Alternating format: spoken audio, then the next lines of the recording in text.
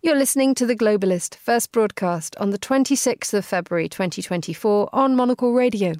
The Globalist, in association with UBS.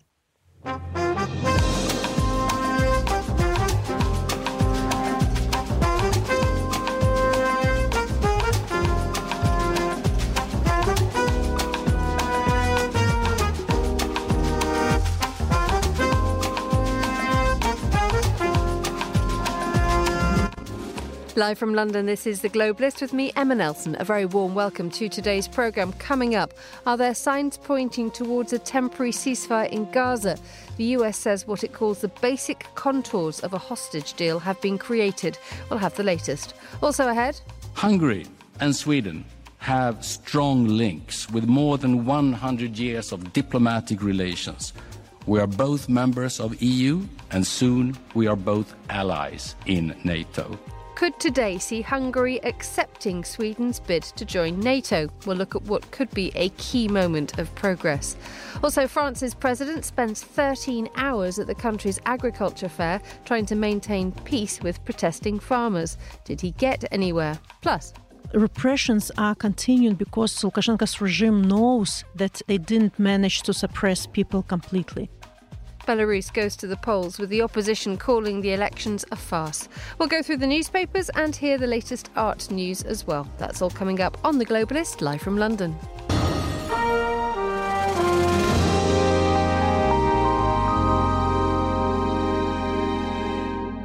First, a look at what else is happening in today's news. The Ukrainian President Volodymyr Zelensky has warned that Russian forces are preparing for a new offensive against Ukraine in the late spring or early summer. Tens of thousands of people have gathered in Sao Paulo to support Brazil's ex-president Jair Bolsonaro, who told crowds he's a victim of political persecution. And Mauritius has stopped a ship belonging to a Norwegian cruise line holdings from docking at its ports due to what it says is a health risk after 15 passengers were placed in isolation on board. Stay tuned to Monocle Radio throughout the day for more on these stories. But first, Hungary could remove the final barrier to Sweden joining NATO later today, having created a block to the country's accession for the best part of 2 years. The parliament is expected to vote to approve Sweden joining the military alliance, but as was the case with Turkey and its resistance, the sale of fighter jets has been part of the process. Well, joining me now from Budapest is Justin Spike, AP's Hungary correspondent. A very good morning to you, Justin. Good morning. Thanks for having me. So just explain to us what happens today. So today, as you mentioned, the vote will finally go before the parliament on ratifying the protocols for Sweden to join NATO. That vote has come after nearly 2 years of delays. Hungary has given a number of different reasons for why it's drawn out this process for so long. Primarily, they've said that lawmakers in the party of Prime Minister Viktor Orban have been offended that certain Swedish politicians have sort of excoriated the condition of Hungary's democracy, and they felt like they had lost trust between Sweden and Hungary, and they wanted to get that settled before voting to ratify. But now, in the last days, we've seen that Hungary has agreed to purchase 4 new fighter jets from Sweden. And so you can see that perhaps this arm deal was sort of working in the background as well as sort of, bargaining chip in Hungary's hand. Yes, do tell us more about that arms deal, the fighter jets deal. So Hungary has since 2001 been on contract leasing 14 Gripen fighter jets. These are Swiss-made fighter jets. So they've already been in Hungary's arsenal for quite some time. But now, as part of the new deal, they're going to be on a buy-lease program again for 4 additional Gripen fighter jets. And they've also extended the service contract with Sweden for the existing fleet to be extended until 2036. Tell us a little bit more about how Sweden and Hungary are expected to get along because of this, because Hungary's resistance to Sweden joining NATO has proven to be not just a thorn in the side for NATO, not just a thorn in the side for Sweden, but also for the European Union as well. And we've had to have the Swedish Prime Minister saying we don't agree on everything, but we do agree we should work more actively together when we have common ground. I mean, is this the beginning of a new, happier chapter? If you watched the meeting between Swedish Prime Minister Ulf Kristersson and Viktor Orban, on the weekend, or on Friday rather, then it really did appear as if both sides were trying to portray this arms deal as a new step, a new chapter in Hungarian-Swedish relations. Prime Minister Viktor Orbán himself pointed out that when a country joins NATO, being a fellow member of NATO means that essentially you're ready to die for one another.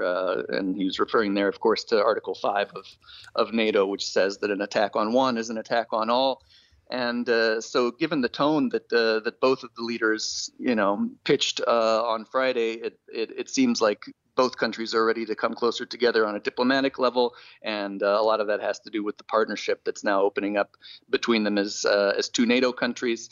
So as for Prime Minister Orbán's part, in the Hungarian media, he was telling his base for so long that the Swedes had offended us. They had, looked down on us and how we do things here. But the message he was giving on Friday is that we've reached a point of compromise, and from here on out, we're considered allies. And how much does the inevitable joining of Sweden to NATO affect things in terms of how NATO now operates and how it now can confront Russia, or it can guard itself against Russia? We've already had Finland join the group in the last year. What does Sweden bring to the party? Well, Sweden is a quite developed country as far as its military capabilities are concerned, and also its positioning geostrategically or geographically in the north, near the Baltic Sea, and also rather near to Russia as well. Essentially, its joining NATO extends the line of NATO all the way from the Nordic to Turkey in Europe, and so that's a rather long line along Russia's periphery. And so I've spoken to a couple of Swedish analysts as well who have pointed out to me that that Sweden's military capabilities, not just for NATO, but in this case for Hungary as well, were something that made it quite attractive as a potential NATO member. And Hungary, as you see, has taken out its bit in taking advantage of some of those capabilities. And we saw the Munich Security Conference, a focus very much on Europe's ability to step up globally in the face of threat. Obviously, with the potential of Donald Trump becoming the next US president and causing trouble. When you now have Sweden as part of the group, how does Europe now see itself as functioning militarily? Is it robust enough? I think that there's been a lot of talk in the last couple of years since Russia launched its full-scale invasion of Ukraine, that there's a need to rearm, to form perhaps a European joint military. Those talks have been, kind of amplified in the last couple of years. And as you can see with the relatively swift accession of NATO, of Sweden and Finland into NATO, there's an interest within the alliance of expanding, of taking itself perhaps more seriously, and understanding that there are existing threats that perhaps had not existed in the long peace of the post-Cold War period. So I think there's a lot of interest among European leaders and a lot of new impetus, I think, to ensure that not only NATO but the European Union itself is able to defend itself against a potential attack from Russia or any other adversary. Justin Spike, thank you so much for joining us on Monocle Radio. This is The Globalist.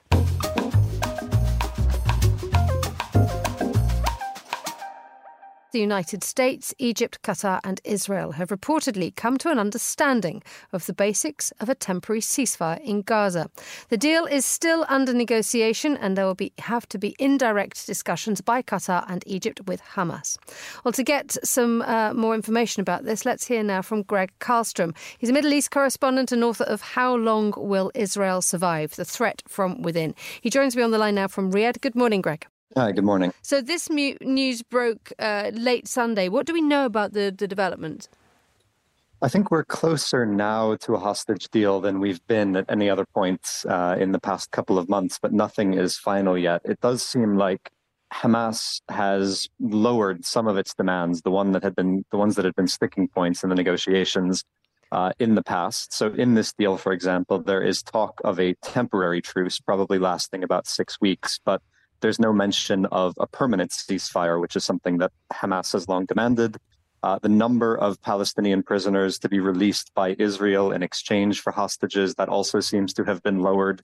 So we're talking about probably hundreds of prisoners rather than the thousands that Hamas had been pushing for. So there is what the Israelis say is the framework of a deal that they might be willing to accept. The immediate question now is whether Hamas was willing to agree to it. And then if they do, whether Prime Minister Netanyahu, who has been on the fence for months about whether or not he wants to make another hostage deal, whether he's going to accept as well. Let's explore how we've got to this point so far. I think it was at the end of last week, you and I were talking about the fact that Israel had agreed to send a delegation to Paris to participate in peace talks. Is that what has made this come about? It did, and I think it reflects, among other things, a change perhaps in the political calculations in Israel. We saw over the weekend there were protests, not huge protests, but protests nonetheless in Tel Aviv, demanding a deal to release the remaining hostages who were being held in Gaza. There is growing pressure on Prime Minister Netanyahu, not only from the public, but from some of the centrist members of his coalition, people like Benny Gantz and Gadi Eisenkot, who joined the war cabinet back in October. And they have, in a series of public and private statements recently, made it clear that they think the government needs to make a hostage deal, that hostages don't have that long left to live in captivity, some of them, and that there's a need for diplomacy. And they've implicitly threatened that they might leave the war cabinet, leave the government, if not an agreement. So this is essentially being driven by internal pressures from the Israeli government and its very, very splintered factions. It is. And then you have a countervailing force in the form of the far-right members of the government, people like Itamar Ben-Gvir, Bezalel Smotrich, who have said, Smotrich explicitly said in the past week or so that he doesn't think hostages should be Israel's number one priority. He thinks that Israel should be focused on fighting Hamas and continuing the war in Gaza. That's what they've been pushing for, and they might not be happy with this emerging hostage deal, even though it doesn't talk about a permanent end to the war. Again, it does include a temporary truce. It does include releasing Palestinian prisoners, at least some of whom are likely to have been convicted of killing Israelis or other violent acts. So there's going to be some pressure, I think, coming from the far right, pushing back against Netanyahu and urging him perhaps not to make this deal. Meanwhile, the need to get Hamas to agree to this is absolutely paramount. As I mentioned at the beginning of this interview, there will be indirect discussions by Qatar and Egypt with Hamas. And you said, look, the most important thing here is that Hamas has to agree to it. What is the likelihood of that and how much trust is there?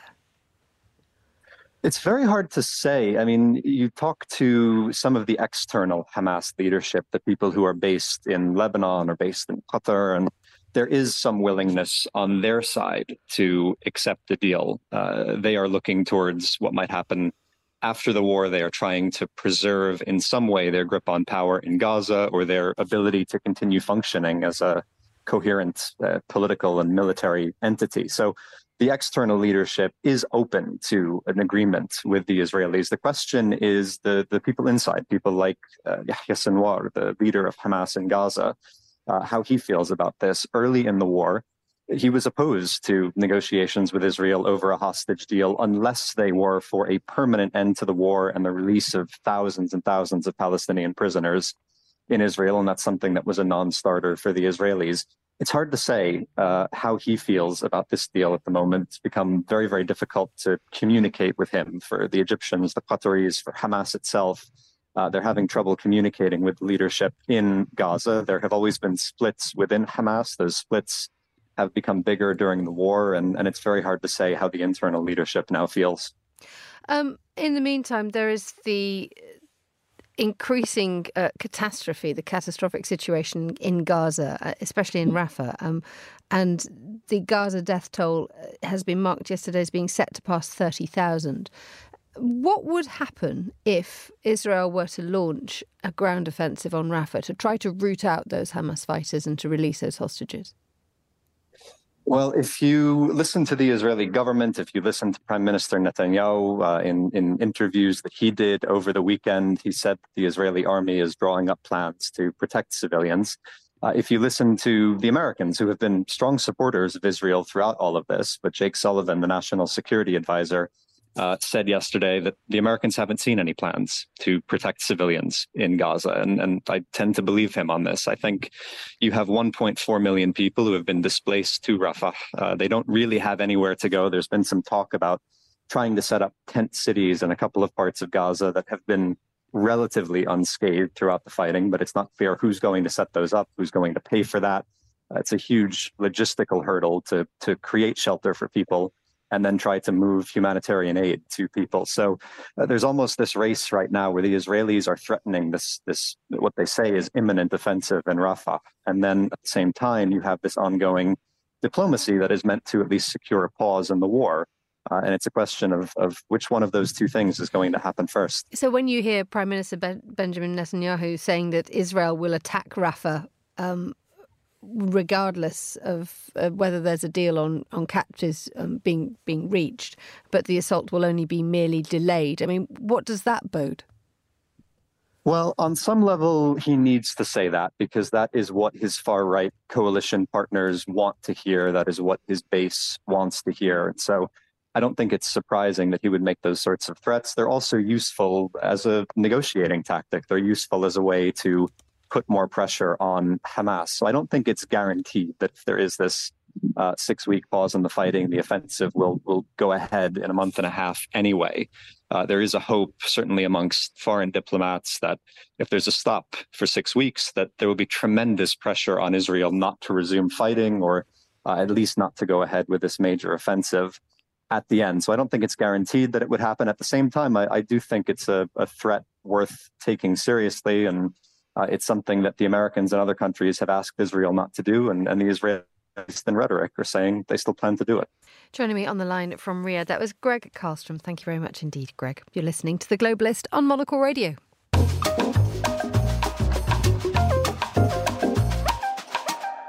Now, the French president spent no fewer than 13 hours at France's biggest agriculture fair on Saturday, meeting unions and producers and even taking part in an unscheduled debate lasting 2 hours. Emmanuel Macron sought to calm tensions among the farming sector, which has held strikes, demonstrations and blockades across the country for more than a month. The protests even spilled over into the Salon d'Agriculture itself. And, of course, these blockades are being mirrored across Europe. Well, I'm joined from Brussels by the Financial Times EU correspondent Alice Hancock. A very good morning to you, Alice.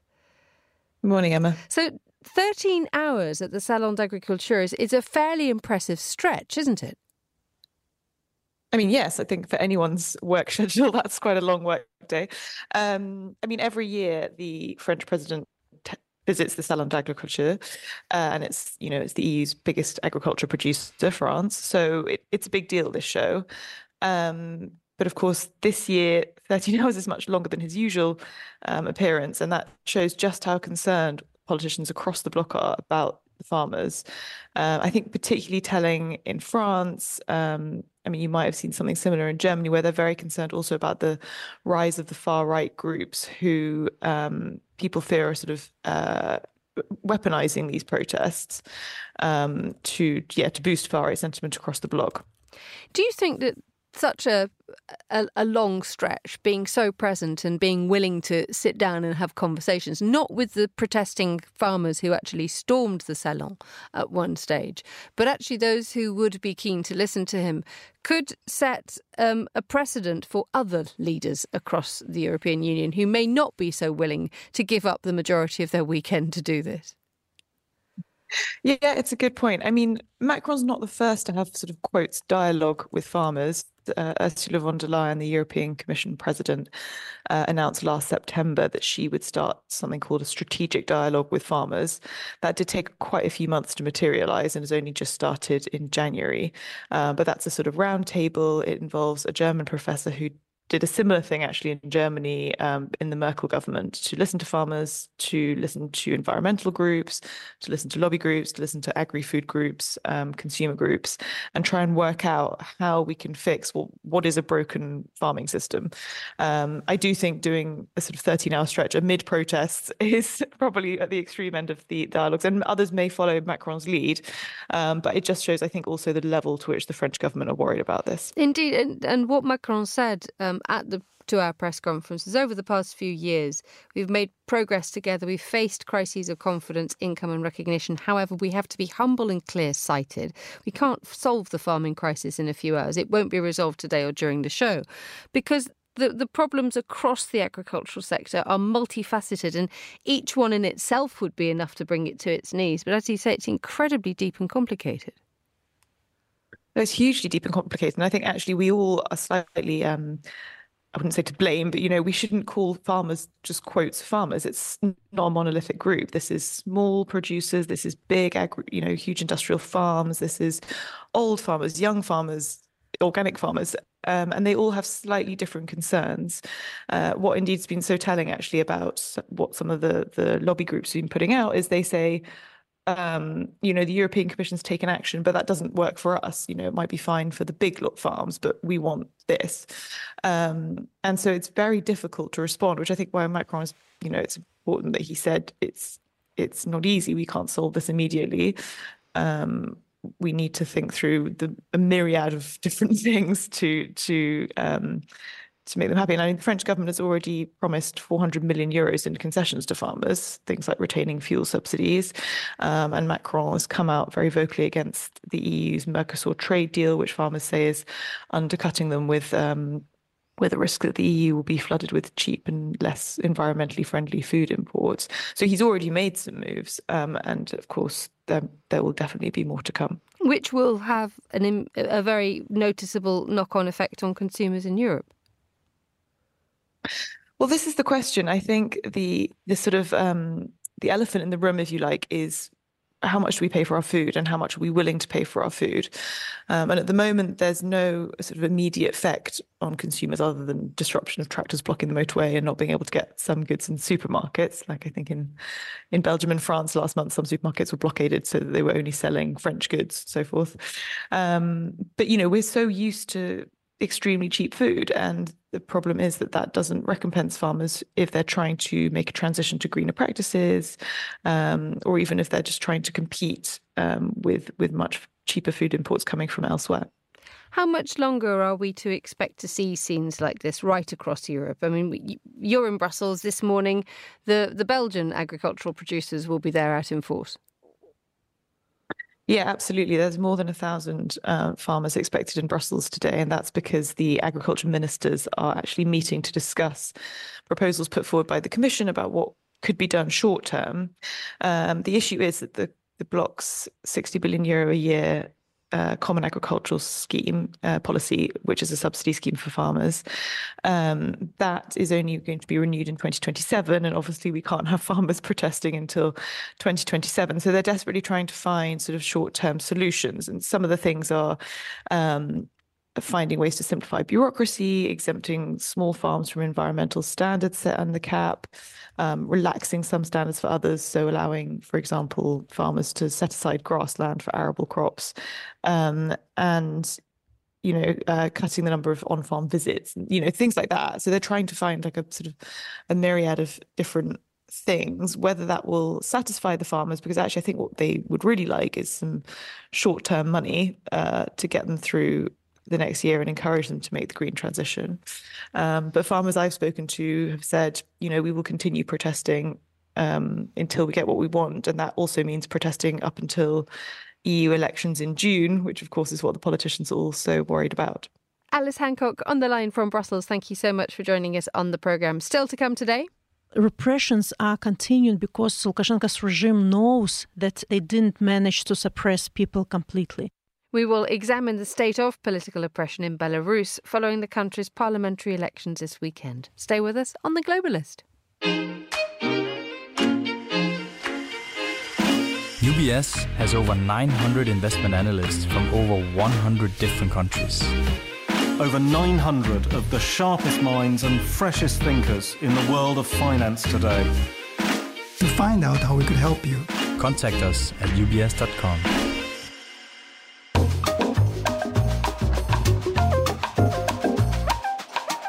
Just nudging 7:25 here in London. Let's go through today's newspapers. Joining me in the studio is Paul Waldy, Europe correspondent at the Globe and Mail. A very good morning to you, Paul. How is the Waldy world this morning? Just fine, thanks. Fine. Delighted to hear it.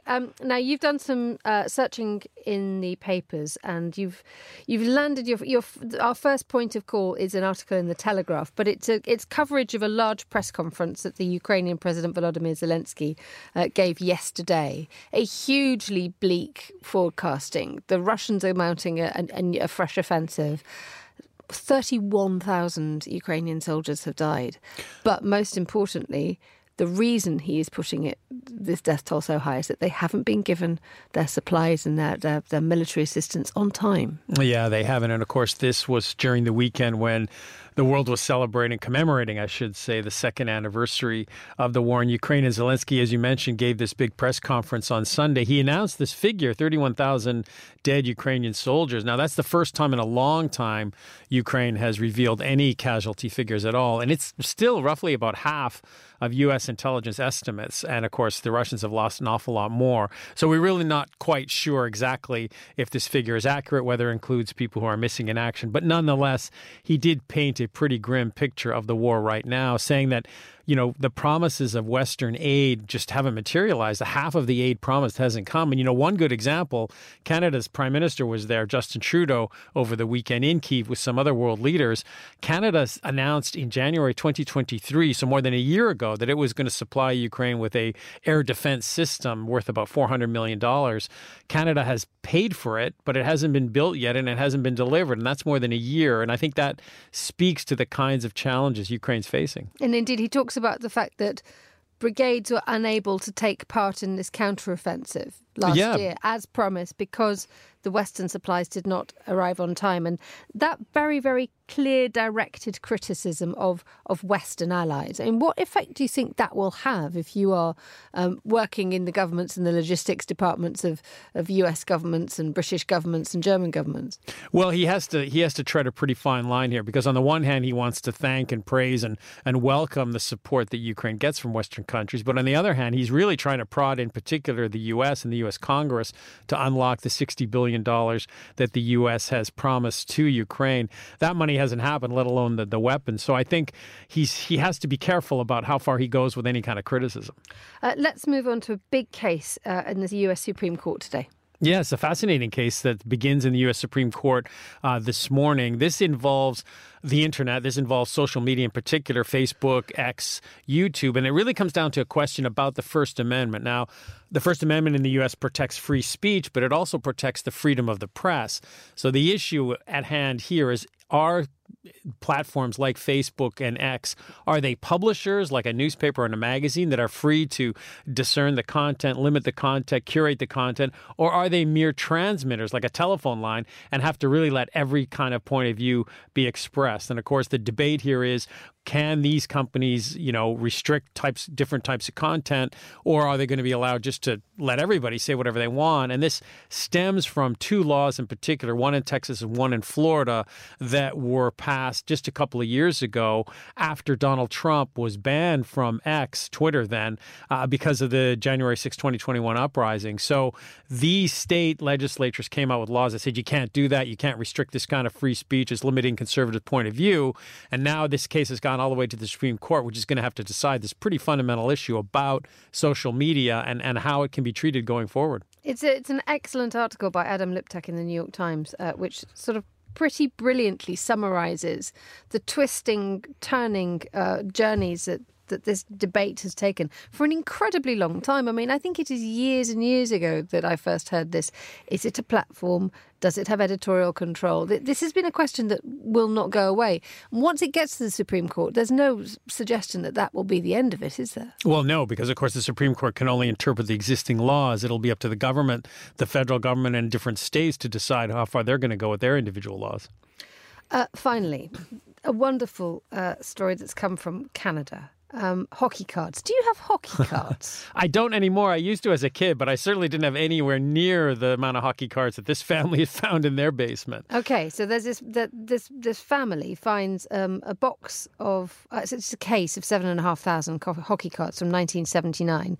They then put it to sale. I would have taken it to the tip, but I'm an idiot because this lot sold it for a little bit more, didn't they? Well, they sure did. They're getting in the order of something like 3.7 million US for this. Now, what's remarkable about this is it's a box of a case, basically, of boxes of cards. So these things have never been opened. Something like 7,000 of them, 48 packages of 10 cards each. And the real value here is this is 1979, and this is when Wayne Gretzky, who of course is a hockey icon, first started playing professional hockey. So hockey cards, Wayne Gretzky Ricky hockey cards were already valuable. Wayne Gretzky hockey cards in a pack that has never been opened, never been found before, are incredibly valuable. And that's what's really driven up the price of this thing. There's never been a case, an unopened case of these hockey cards found before. So when they hit the auction market, the price just rocketed up. Do you know who actually has $3.5 million US spare to part with unopened hockey cards? I mean, I'm not trying to belittle the seriousness of people's passion, but that's an awful lot of money. It's a lot of money, but when you think about it, that person has bought the entire box. What they could then do is break it down, because the entire box contains 48 separate boxes that contain all the cards. So what they could then do is now try and auction off each individual box of cards, right? Which would still be unopened, would just still hold their value. So it's not exactly a crazy investment when you think about it. When you do think about it in the future, do we still collect cards? Because, children nowadays do not collect stuff because it's all online. Well, that's the problem, right? I mean, nobody's collecting anything, which I guess is good news for this family in Regina that found this box in their basement after 40 years and decided to see what was inside it. But yeah, I mean, people aren't collecting anything because everything's online, everything's digital. Paul Waldy, thank you so much for joining me in the studio. The time here in London is 7:31. You're listening to The Globalist with me, Emma Nelson, live on Monocle Radio. A quick summary now of the latest headlines. The Ukrainian president has warned that Russian forces are preparing for a new offensive against Ukraine in the late spring or early summer. President Volodymyr Zelensky also said 31,000 soldiers have died so far since Russia's full-scale invasion began 2 years ago. Tens of thousands of people have gathered in Sao Paulo to support Brazil's ex-president Jair Bolsonaro. Mr. Bolsonaro, dressed in the green and yellow colours of the national flag, told the crowds he was a victim of political persecution. He's currently being investigated over claims he plotted a coup to stay in power after losing the election in 2022. Mauritius has stopped a ship belonging to Norwegian Cruise Line Holdings from docking at its ports to what it says is a health risk. The port authorities have taken samples from about 15 passengers who are in isolation on board. The ship has 2,184 passengers and 1,000 crew members. And a train in India has been filmed zooming at high speed past several stations without a driver. The Indian Railways have ordered an investigation after the freight train travelled more than 60 kilometres without anyone at the controls. This is The Globalist. Stay tuned.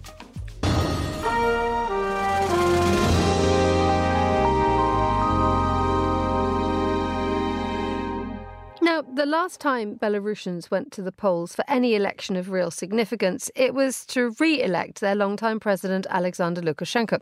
And soon after, signs of protest and dissent were brutally suppressed. Well, in that context, yesterday's parliamentary elections were described as nakedly uncompetitive, as four parties who vociferously backed Mr. Lukashenko were the only names on the ballot. Earlier at the Munich Security Conference, the Foreign Desk team heard from Svetlana Tishanovskaya, the Belarusian activist and opposition figurehead living in exile. Here's what she had to say about the state of opposition in Belarus. Inside the country, it's extremely difficult and dangerous to be vocal and active. But despite of this, despite the fact that every day in Belarus 15-20 people are being detained, people are finding strength to build small communities. They continue to communicate. They continue to donate to Ukrainian army and support political prisoners' families. Repressions are continuing because Lukashenko's regime knows that they didn't manage to suppress people completely. And I'm talking to people who are inside Belarus a lot, because for me it's important not to live in this exiled bubble, but stay in constant dialogue with people inside the country. And people tell me, look, tell to our European friends that we are here. Yes, we are silent at the moment because we don't want to sacrifice our freedom in vain. We'll need our strength in future when the moment comes. So people are very active in the internet. They might discuss politics now in kitchens. People have two mobiles, for example, one for clean one for KGB and one where they read news and communicate with other people. And this is ways how to survive, how to continue this fight. Belarusian activist Svetlana Tiskanskaya there talking to the Foreign Desk at the Munich Security Conference. Well, listening to that was Hanna Lyubakova, who's an exiled Belarusian journalist and non-resident fellow at the Atlantic Council. A very good morning to you, Hanna. Good morning. So just explain to us who was on this ballot at the weekend and who won, and does it matter? Well, that's a good question whether it matters indeed. I think for Lukashenko, it was, first of all, the test of the system, right? So that was not about the elections themselves, because everybody knows that parliamentary and local elections are something that don't provoke much attention from Belarusians, because they simply understand that this is not how things are decided. And the parliament is very much controlled by the regime, not to mention local authorities.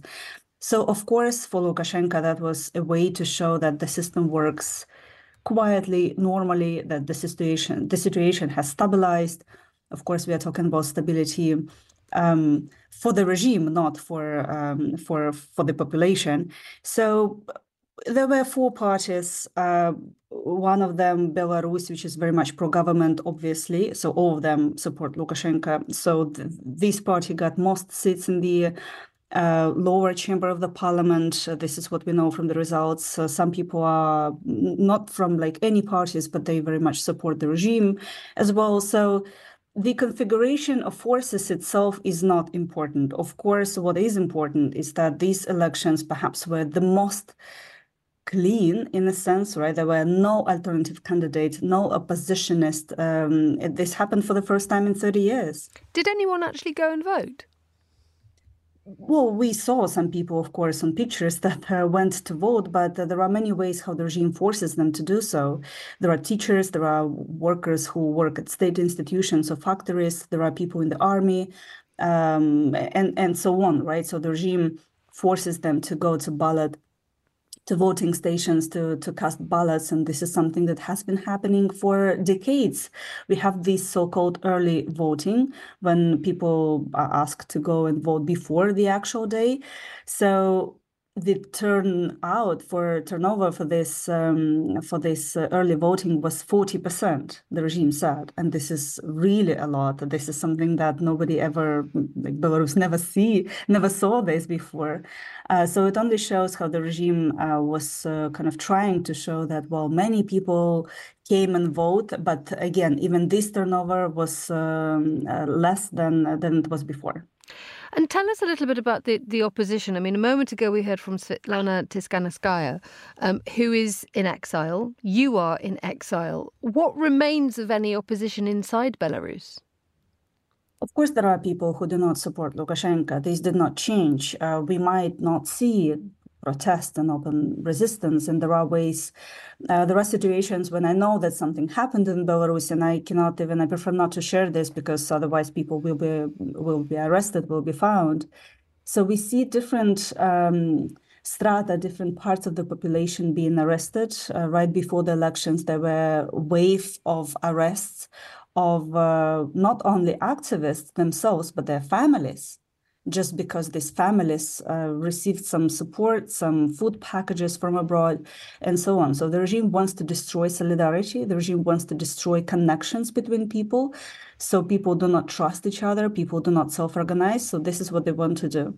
There are only ways how people can now unite is, of course, do some environmental initiatives, focus on, again, basically ecology, rather not even gender issues or whatever, right? So there are certain things or culture, for example. But this is very much controlled, and there are not many ways how to do it. But what I know, I have connections on the ground, and I have people on the ground, nothing changed, right? The people are just trying to survive. But in this way, when even these elections were like security, like special operation, right? We did not expect any protest, but the regime literally had policemen at every voting stations, right? They had certain people controlling, being there, seeing, observing. They had 30,000 CCTV cameras all over the country. So this was really like a special operation from the regime, not the expression of the will of the people, which the elections normally are. Hanna Lyubakova, thank you so much for joining us on The Globalist. You're listening to Monocle Radio.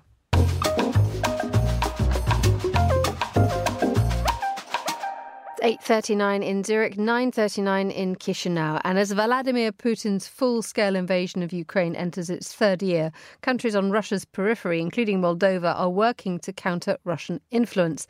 Last week, the EU slapped sanctions against 6 people and a pro-Moscow paramilitary group accused of undermining Moldovan sovereignty. But is the Eastern European country rethinking its constitutionally enshrined neutrality? Well, on the 16th of February at the Munich Security Conference, Monocle's Andrew Muller sat down with the Moldovan Defence Minister Anatoly Nosati. And Andrew began by asking whether Moldova is thought of as a target by Russia. Russian Federation used a hybrid war against Republic of Moldova for a long time. We've seen different kind of narratives in order to destabilize the situation, in order to make a tension among the people and have a fear that Russian Federation is still can involve and control the situation. They done this in Moldova, they done it in Ukraine, they're doing it in Bosnia and Herzegovina and other countries when they try to have and maintain their influence on the people, on the societies, and making sure that the countries do not continue with their strategic agenda in order to promote democratic agenda.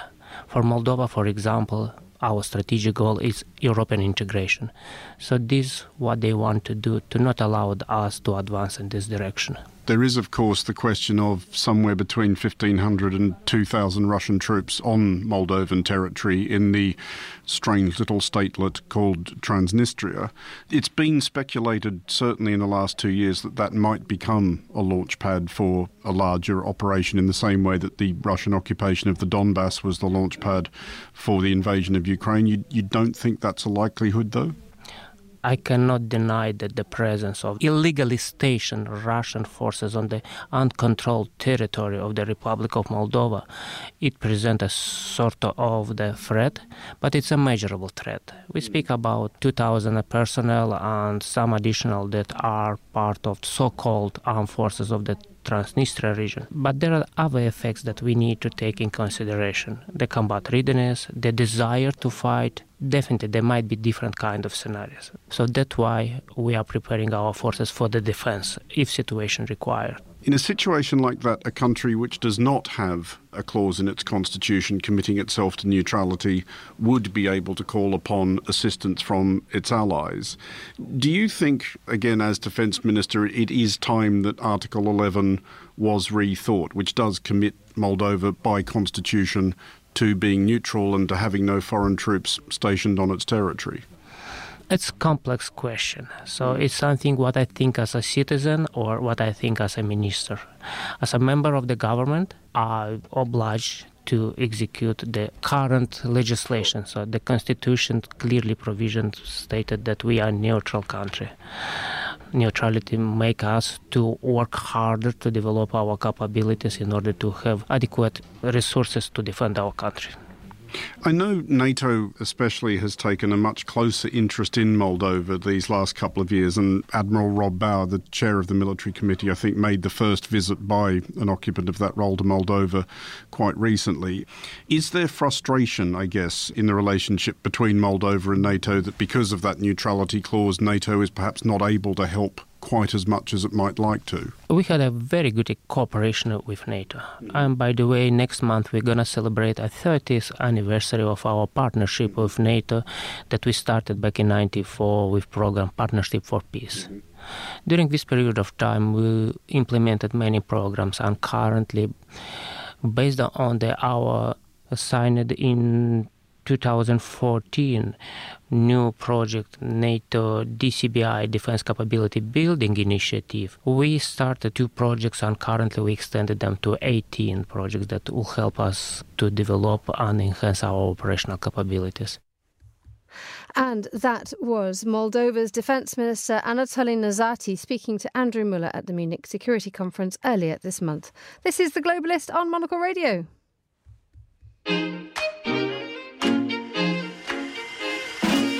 UBS is a global financial services firm with over 150 years of heritage. Built on the unique dedication of our people, we bring fresh thinking and perspective to our work. We know that it takes a marriage of intelligence and heart to create lasting value for our clients. It's about having the right ideas, of course, but also about having one of the most accomplished systems and an unrivaled network of global experts. That's why at UBS, we pride ourselves on thinking smarter to make a real difference. Tune in to The Bulletin with UBS every week for the latest insights and opinions from UBS all around the world.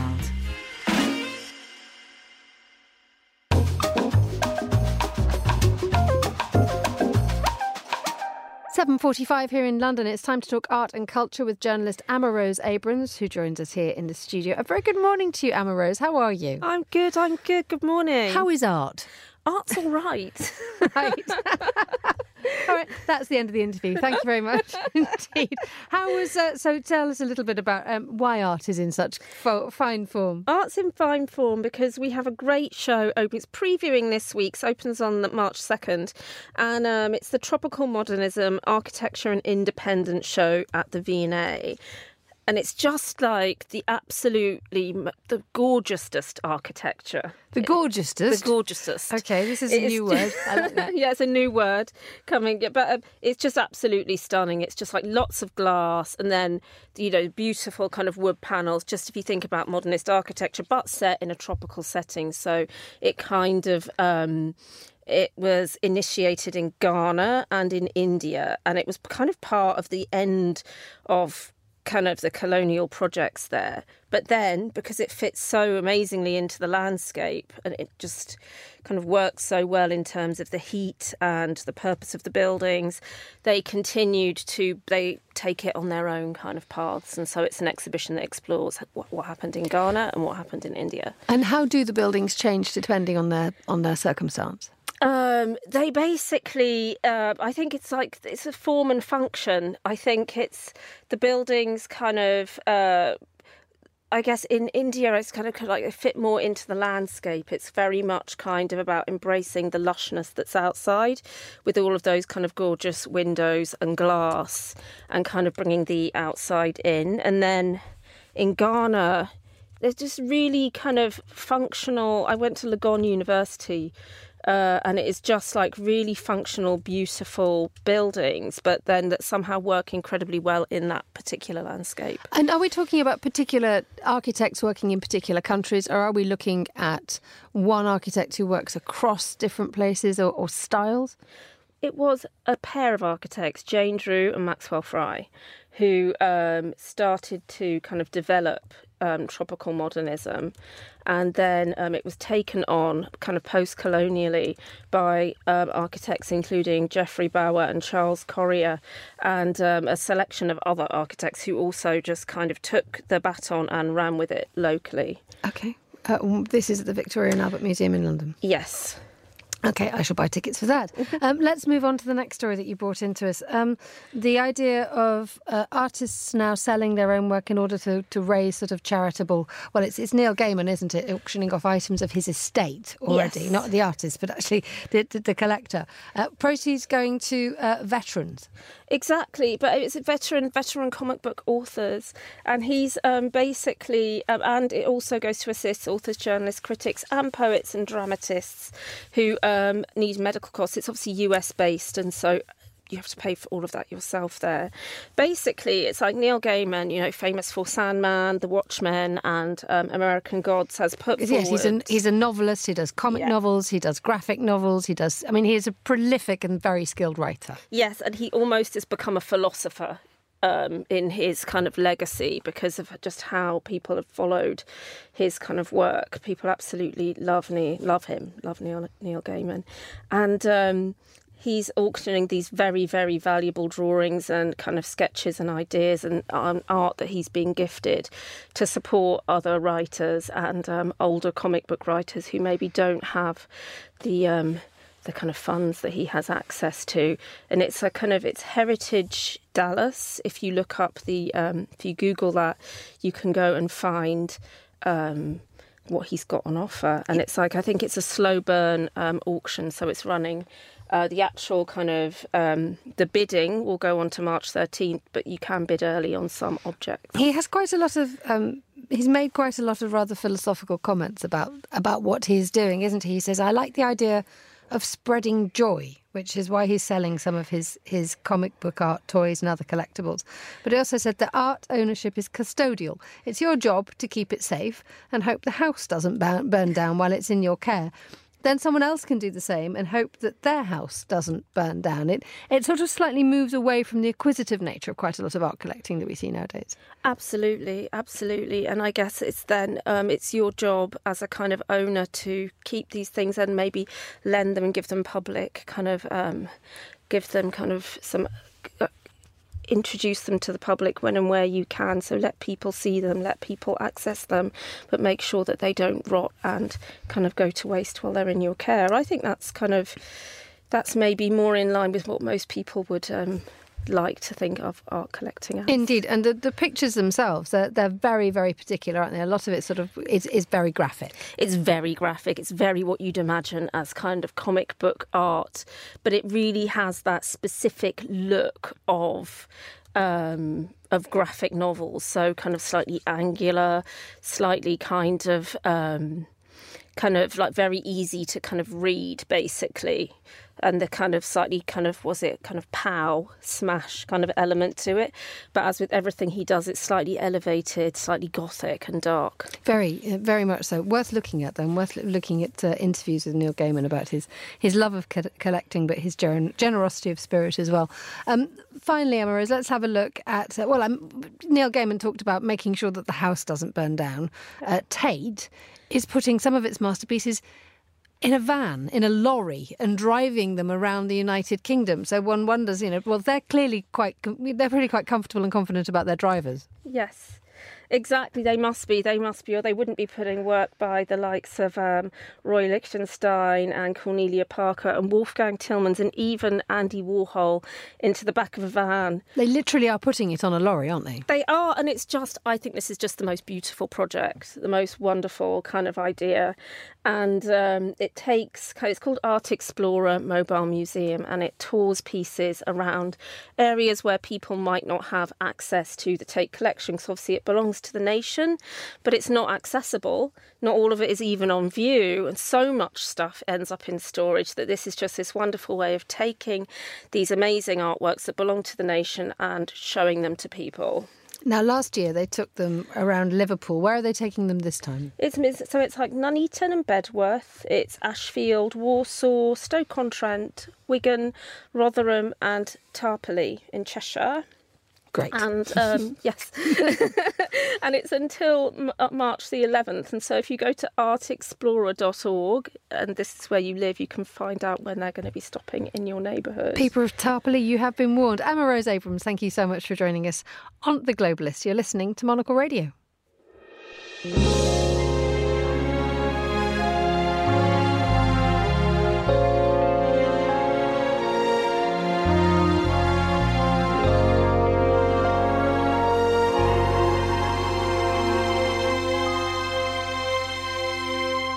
Finally, we head to South Korea, where a public health alert status has been raised to severe for the first time. That's because thousands of doctors have gone on strike in protest at plans to change the way members of the medical profession are recruited. Well, John Lee is the editor of Career Pro in Seoul and joins me now. Very good morning to you. Good afternoon to you, John, I should say. Good afternoon. This is having a very, very visible and palpable effect on the medical situation in South Korea, isn't it? We have emergency departments all being affected and operations being cancelled. The word that's being bandied about these days is meltdown. What happened was that after about a year of negotiations between the South Korean government and the medical community, the South Korean government decided to expand the number of quotas for medical schools to accept students every year. Right now, I believe that the numbers are capped at 3,058 per year. However, the government plans to expand the number by 2,000 starting in 2025. And doctors in this country have essentially been on strike, where at our last count, more than 10,000 trainee doctors and residents have tendered in their resignations. And this is down to the fact that this new recruitment policy, and also the fact that intern and resident doctors in South Korea say that their shifts are incredibly long and the pay isn't great. I think one doctor said that they work 36-hour shifts. Those numbers have been used. Yes, they've been working 36-hour shifts, and apparently they've been earning about $3,000 a month compared to the $5,000 OECD average. And so that has been some of their complaints. And another complaint that they've been raising is that they demand more government protection from malpractice lawsuits. However, it's important to note that although these complaints have been raised by doctors, the main complaint that they have used to go on their strike is not all of those factors, but rather about the quota of for the medical schools. That was the thing that broke the camel's back. Tell us a little bit about how this is being received in South Korea, because if you are having your operations cancelled or you can't get into an emergency department, and yet there is also that the fact that people are quite happy about the fact that they need to boost the number of medical school admissions. I mean, what is the public's reaction to all this? Well, it's conflicted, of course. Some people will blame the doctors and others will blame the administration for mishandling this. But if you look at the poll numbers, and the latest poll numbers that we have was from last Friday, 76% of South Koreans approve of the government's plans to expand quota.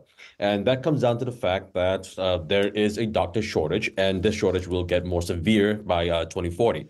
And so there has been a lot of people who have supported the government's measures. However, as this goes on, as this progresses, and there have already been a handful of people who have died because of the lack of doctors at these major hospitals, people's opinions might start to shift. And we have to remember that South Korea has general elections coming up in about 44 days now. And so this is a very sensitive time for a lot of people involved within the government and within the doctors' union. And indeed, today, the government has issued an ultimatum to striking young doctors, haven't they? They've said that they've got 4 days to report back to work. And if they don't, there could be criminal proceedings brought against them. Well, I'm not sure if they actually use the word criminal proceedings, but one thing that the government has threatened is that if the doctors do not return to work by Thursday, the government could start to revoke medical licenses. And another threat that the government has used is that medical trainee doctors, as you might be aware, South Korea has a mandatory military conscription system, but doctors are exempt from this system. But if they resign, then starting next year, they will have to, they will be conscripted. And unlike most other people who serve for 18 months, these people who are medically trained professionals will have to serve for 38 months in the military. Tell us a little bit about how this gets resolved so that everybody feels as if they're benefiting. Obviously, the doctors want a long-term future and security of tenure, and the government is clearly keen to sort this out, given the fact that it does have an election coming up and its reputation is on the line here. Right now, both sides are talking at each other and not listening to one another at all. The doctors have said that they are willing to go for the long haul. That was the exact term, that they did not set an end date in mind, that they will keep protesting until they get their demands. And President Yoon said a few days ago that this is a position that he will not compromise on. And so both sides are entrenched in their positions. And unfortunately, what's likely going to happen is that there will have to be an increase in the number of patients who demand immediate change or an immediate resolution.